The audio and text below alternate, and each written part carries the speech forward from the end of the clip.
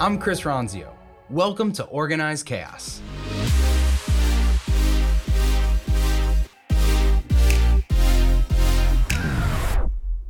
This week, we crossed a huge milestone in Organized Chaos, publishing 250 episodes.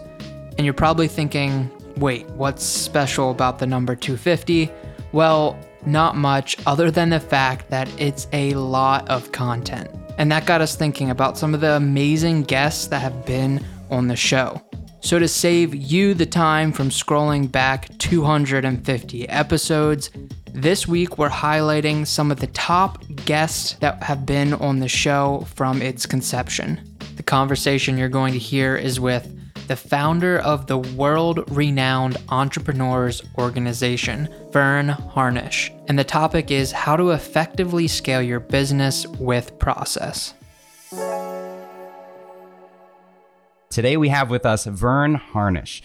Verne is the authority in scaling up. So much so that he literally wrote the book called Scaling Up, following the success of his other two books, The Greatest Business Decisions of All Time and Mastering the Rockefeller Habits. And I've got to say, our customers talk about these books nonstop. So amazing books, highly recommend them. He's worked with thousands of organizations, helping them grow successfully and efficiently. And he even founded the Entrepreneurs Organization, or EO, which is a top hub of over 14,000 members across the world. Verne's the CEO of Scaling Up, which is an executive education and coaching company, and his work has been a huge inspiration for me in growing Trainual, from the principles of scaling up to being a member, 8 years member of EO, and our brands even share the same color purple. So Verne, thank you for being here. You got it, Chris. Glad to be on the show. Very cool. So I'd love if you would share with our listeners just kind of the inspiration maybe. So before EO, before Scaling Up, these principles were obviously founded somewhere. So what kind of gave you the aha? Where did you craft the ideas that went into these books? Yeah. So my dad was a successful business person. I kind of grew up around entrepreneurs. Then when I got into college, I helped kind of grow about a $12 million company and ultimately joined one of our board members, Dr. Fran Jabara, the late Dr. Fran Jabara, in building the Center for Entrepreneurship. And that's when I launched ACE, the Association of Collegiate Entrepreneurs. Ultimately, then YEO, the Young Entrepreneurs Organization, became EO. And YPO, kind of an organization that we've mirrored ourselves around, had an executive program at Harvard. So make a long story short, structured a deal with MIT, launched this course called Birthing of Giants back in 1991. And as you know, there's curriculum for startups on every street corner.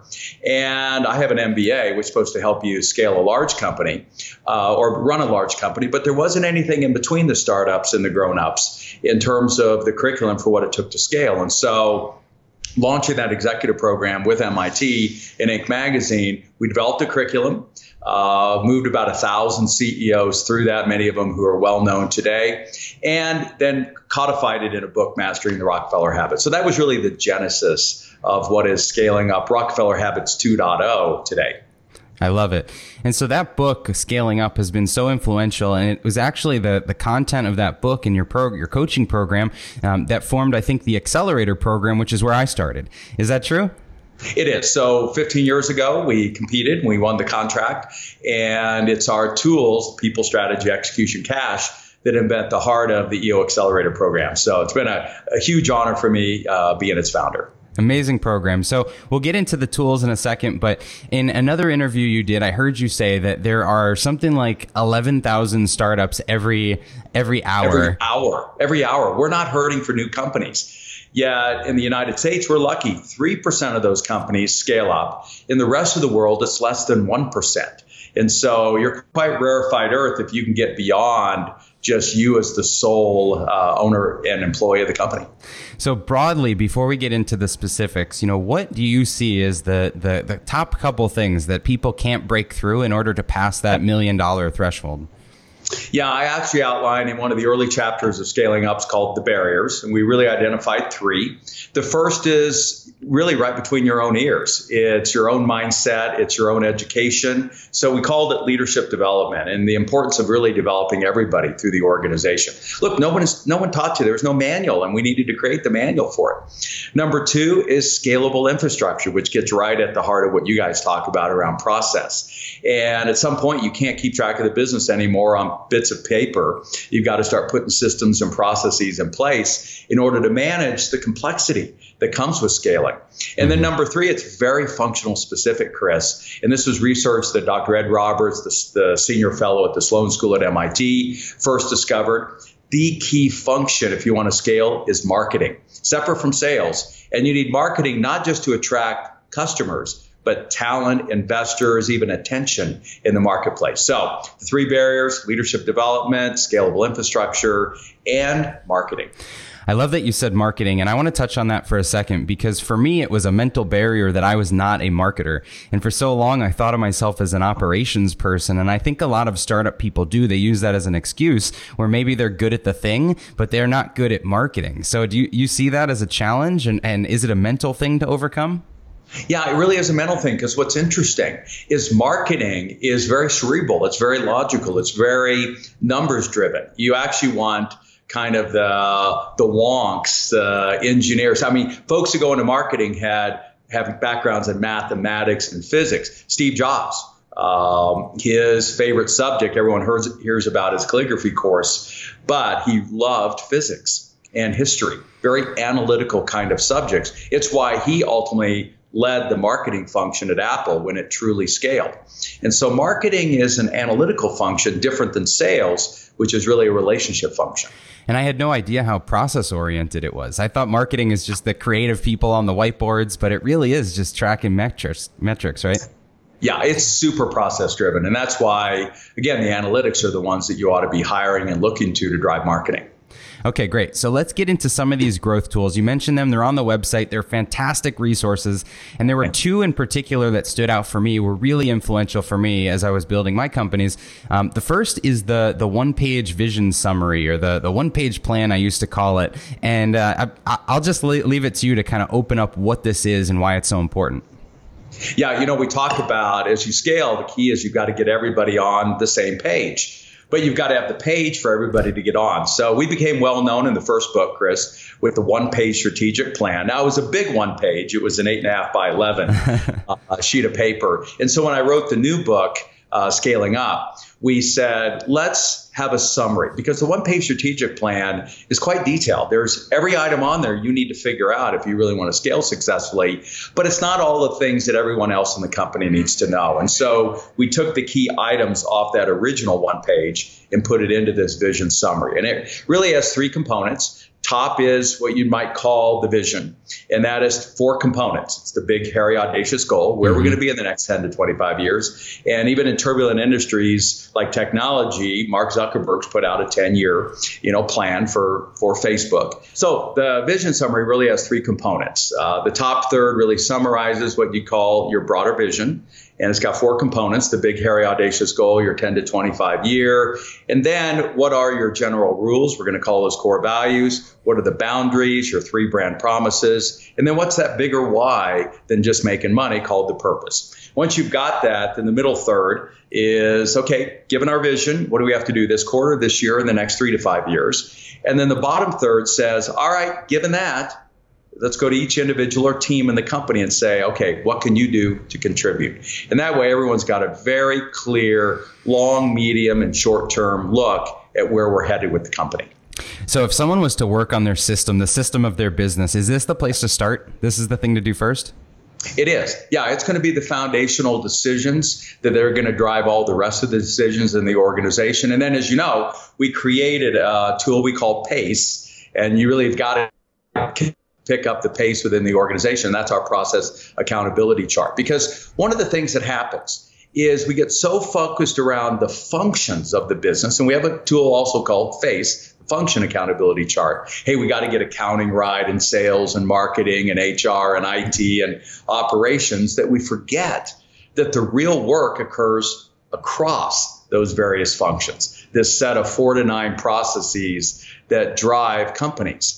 And just as you've got to be clear who's accountable for the function, who's driving marketing, you've got to be clear who are driving each of these 4 to 9 processes. And ultimately, those accountabilities need to roll up to the head of operations. It really should be your COO or head of operations, that kind of number 2 person whose job is, once you've said this is what we've got to do, they've got to figure out how we can do it the most efficient way possible.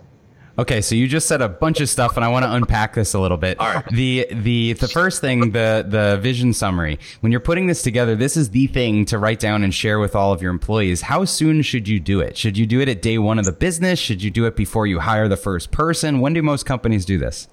Well, you want to lay out an initial vision, but it does take 5 years. It's like a child. Their personality really isn't baked in until they're about age 5. Now, it's interesting, and the research is clear on this. Their personality at age 5 is just going to be a more hardened self of them at age 5 when they're 55. Same with the company. So it took 5 years for Airbnb to figure out what they were going to be when they grew up. Even these unicorns, it takes roughly kind of 3 to 5 years to figure it out. So don't carve anything in stone. You're going to do a lot of iterations with a lot of different customers and product offerings until you finally figure out, hey, this is what we want to be when we grow up. But once you've hit that 5-year mark and you've kind of put it down in stone, as Atlassian did, they were about the 3-year mark when we helped them use the Mars mission to discover their core values. And they went from 50 employees to 3,500 employees in a $32 billion market cap. But what hasn't changed are those initial core values they discovered back when they had 50 employees. Wow. So it makes sense that you say 5. I read somewhere that the ideal time to go public to IPO would be 6 to 10 years. So you've got to figure out the foundation first before you really skyrocket, right? Yeah. And side note, everyone's delaying now going public. And there's some real financial reasons for that. Yeah. Okay. So, you start to write things down. You share at least the vision with the employees about where we're going, the rules about our workplace, and what makes us who we are, and what everybody's responsible for quarterly and for the year. So now the process accountability chart. First time I filled this out, it was me in every box, and I'm sure you've seen that with the real micro companies. So as you start to hire different people for each of those functions to take on and own each of those processes. How do you handle that kind of division of cells, where one person does everything and it goes from then 10 people or 20 people? How do you navigate that most efficiently? Well, first I want to back up. There's really 3 rules about the people that you put in those boxes, and they can be outsourced. I had an outsourced bookkeeper when I first started Gazelle's, what's now today Scaling Up. So you might not need these people full time. But they absolutely have to pass 3 rules. Number 1, they have to fit your culture. Number 2, they shouldn't need managed. If you feel like you've got to look over their shoulder and monitor what they're doing constantly, then you've got the wrong person. And number 3, they ought to wow you.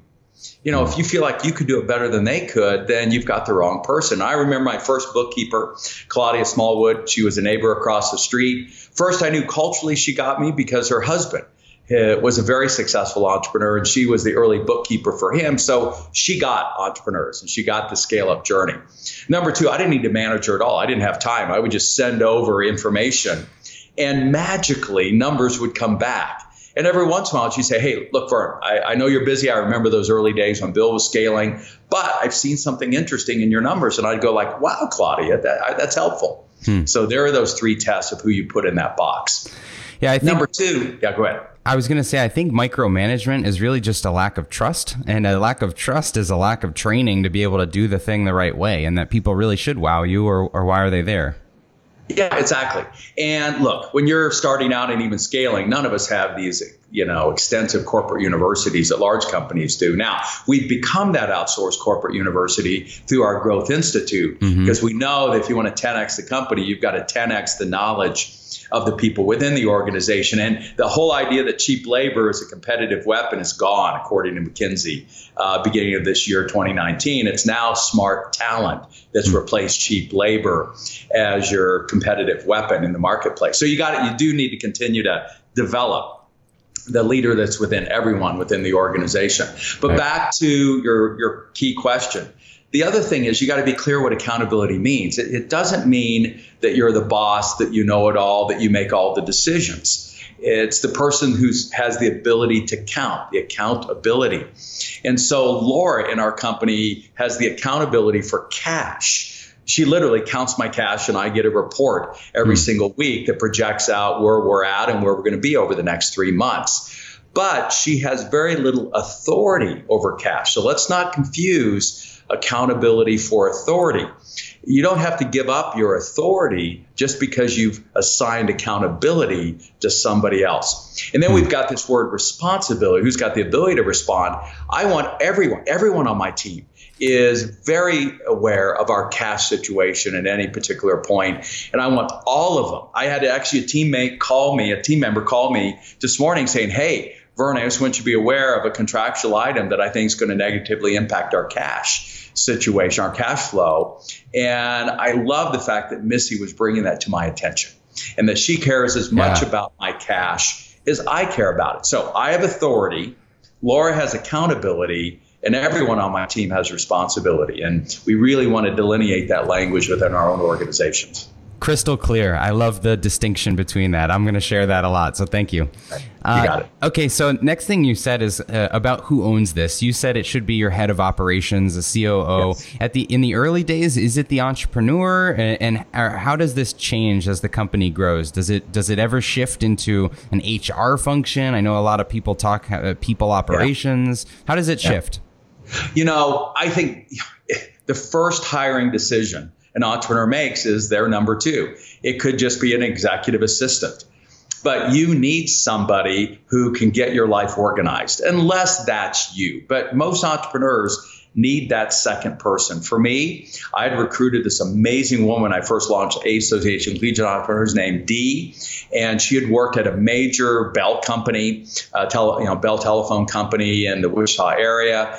And she came on campus and she got us organized. We ran as if we were 100x the size that we were. And I never could have scaled globally in 36 months if Dee had not been there to organize us and me. So you need that person kind of at the very beginning.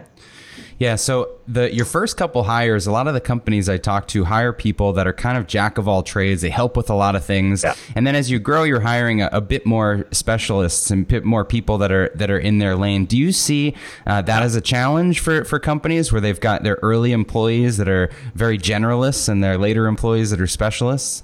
Yeah, for sure. And I think you stated it well. Marcus Buckingham said, good leaders play checkers, great leaders play chess. And so in the early, those jack of all trades are a whole bunch of checker pieces. And as quick as you can, you want to get to idiot savants. People who are absolutely brilliant at one thing and probably suck at everything else. And you as an entrepreneur got to be careful that you're not hiring a bunch of people in your own vision. You need an interesting, strange A-team, if you remember the old TV show, the A-team. And you couldn't have had a weirder bunch than that. And so I love this book called Change to Strange by Daniel Cable out of London Business School. And it really emphasizes 2 points. Let's get back and really anchor this people and process thing. Mm-hmm. To win big, that is, have great margins. Have lower marketing costs and higher operating net. You've got to be different. Everyone talks about it, but look, if you're not different, then you're going to get commoditized. Now, what does different mean? It means if you're pricing the same as everyone else in your industry, you can't say you're different. Right. If you're hiring the same people as everyone else in your industry is, how can you claim to be different? And if your processes run the same as your competition, then you're not different. And so you need to hire different people. Mm-hmm. You need to price different. And your processes, how you go about the business, needs to be different if you really want to have brand, margin, and lower marketing costs. Now, one thing I've noticed with A players, and we have a bunch of them, so all of them, I would say, is they come in and they do a phenomenal job at what they're doing, but they're motivated to keep growing in the business as well. So when you've got someone that does something really well and wants to be promoted or wants to take on new challenges, how do you make sure that the person coming in behind them does things just as well? Well, but remember, that's the job of the person you're going to promote. Part of what allows them to get promoted is they have already backfilled for you. And if they haven't backfilled for you, then they can't move up. Right. I love that. So we say get your business out of your brain. It kind of applies to everyone, that whatever you know, whatever you do well, you've got to be able to teach someone else how to do for you to grow. Well, and it's one of the reasons why Atlassian has done so well. It went public for $4.2 billion, now $32 billion, just less than 4 years later. Is because they built a set of technologies that mainly tech companies use that give you a common knowledge base.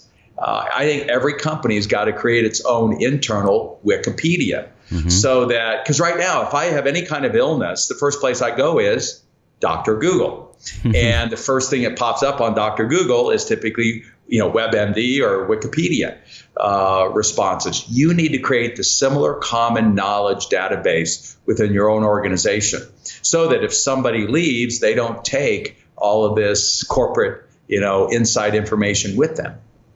Absolutely. Of course, I'm a huge fan of that comment with Trainual. So how do you actually practically transfer knowledge in a business? A lot of the people we talk to, they understand the importance. They read the books, they go to the workshops and the seminars, but then they go back to the office and they don't do it.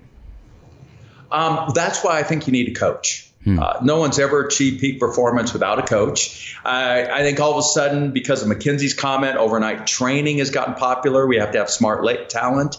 And the book, $1 Trillion Coach, which is really about Bill Campbell and his coaching of Intel and Genentech and all the companies in Silicon Valley. Overnight, having a coach has become hot and sexy.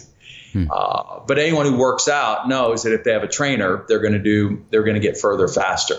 And at a minimum, every one of us can have what Marshall Goldsmith calls a peer coach. And the research is really clear. We will do more for our peers than our boss. We will listen more to our peers than we will our boss. And so it's important for you to identify just one other peer. For me, it's Sebastian Ross.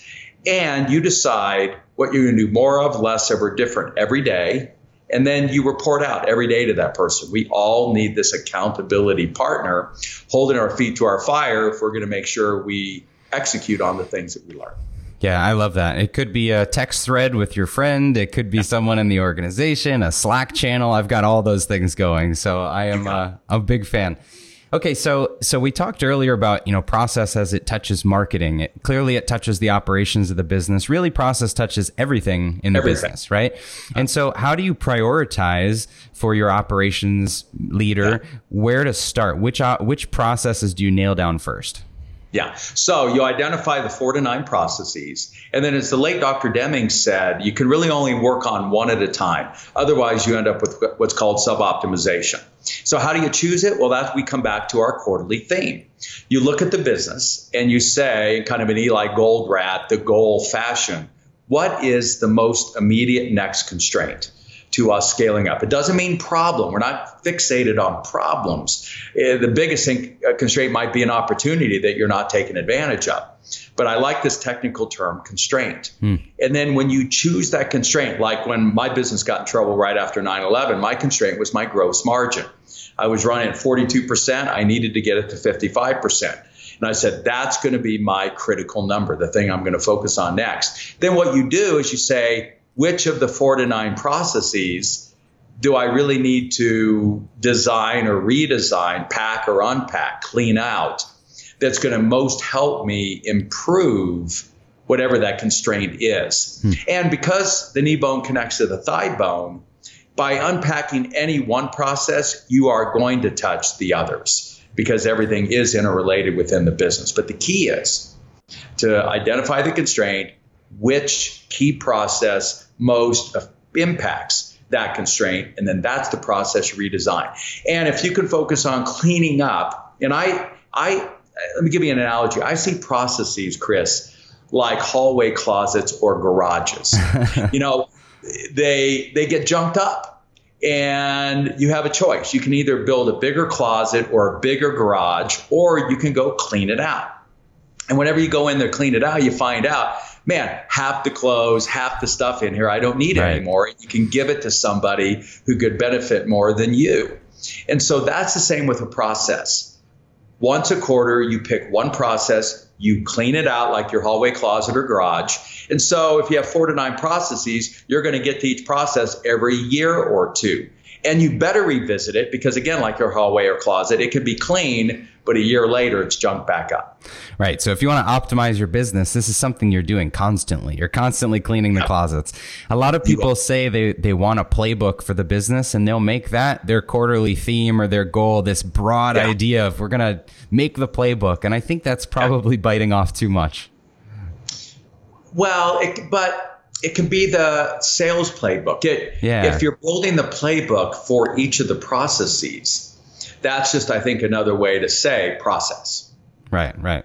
Okay, so we've talked a lot about process. When should someone put some attention into this? Like if actually, let me ask this a different way. So we started things off by saying so many companies never make it to that $1 million mark. You tell them about process, they read your book, they go to the workshops. I'm sure you've seen businesses resist this. What happens if they don't put the energy into this? Well, look, they're good. The companies were scaling way before I came along.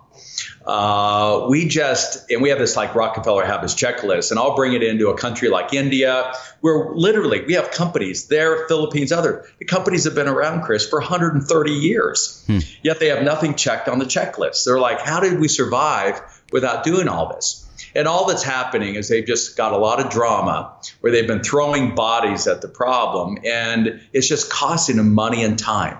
And so you don't have to do any of this stuff and you can still scale. It's just costing you excess money and time. And to the extent you'd like to save some of that, that's why these tools become important. And that's why our first process we like to put in place in a company is a good communication rhythm, a good meeting rhythm. Because the minute you get a second person involved in anything, anyone who's in a relationship understands this, the fundamental challenge is communication. And all it does is just multiply in complexity as you add people to the process. And so that's what our communication rhythm, probably the second thing that we're most known for next to the one-page strategic plan or vision summary, is this day, week, month, quarter, annual meeting rhythm that if you do it right, that right 10% of a typical leader's week spent in the right meetings is going to save them 10x the amount of time and random emails and messes and drama that they're going to have to fix afterwards. Let's hang on that for just one more second. So as we've grown, we tripled our number of employees in the last 6 months even. And as we're doing that, we went from everybody in the same room with our meetings to now having department meetings and stand-ups and weekly. So how does this evolve? How does the communication rhythm evolve as someone's going through this growth process? Well, first, it does have to evolve. So, one of our early clients scaled about 2,500 employees, 80 locations. And so at 8:45 a.m. Central Standard Time, all the employees in the field huddled up for 15 minutes. And then 15 of those offices each reported to the 5 kind of Medicaid regions. And that was from 9 to 9:15. And then those 5 leaders of those Medicaid regions then dialed in to the senior team back in New Braunfels, Texas, from 9:15 to 9:30. And so essentially that entire company that worked across the 4 time zones of the United States was able to get aligned over 45 minutes. And the senior team knew where they needed to go fight fires and put their efforts over the next 24 hours. And that's what drove them to $1 billion. Wow. So I think like everything else we've discussed, scaling is a game of iterations and evolution. And so, we talked about the growth tools. I highly recommend people go and check those out. We talked about having a coach, and you've got an amazing organization for that. And again, EO, fantastic resource for growing businesses. So Vern, I guess if people are looking to follow up with you or your programs, what's the best place to send them? Just go to scalingup.com, the name of the book, and you're going to find all kinds of free resources there. A barriers chapter that you can download for free, so you don't even have to even buy the book. We've got all of our growth tools in, I think, 12 languages now. The book's going into its 16th language, so we can cut across all those different cultural barriers. And then if you're a CEO, I really encourage you. I do this thing called the CEO Bootcamp, and that usually is a place that a lot of CEOs start. Or they come to our Scale Up Summits. Fantastic. So whether you attend a boot camp, go to a summit, if you get a chance to see Vern speak, I've seen him speak a couple times. He's fantastic. Read the books. This is the guy. So thank you, Vern, so much for being here and for everything you've done to make business easier around the world.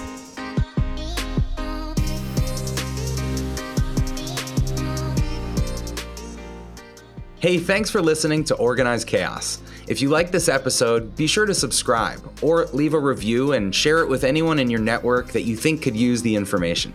If you want to connect with me, you can find me on social at Chris Ronzio on all platforms, and you can find Trainual at Trainual, just like a training manual. We'll see you next time.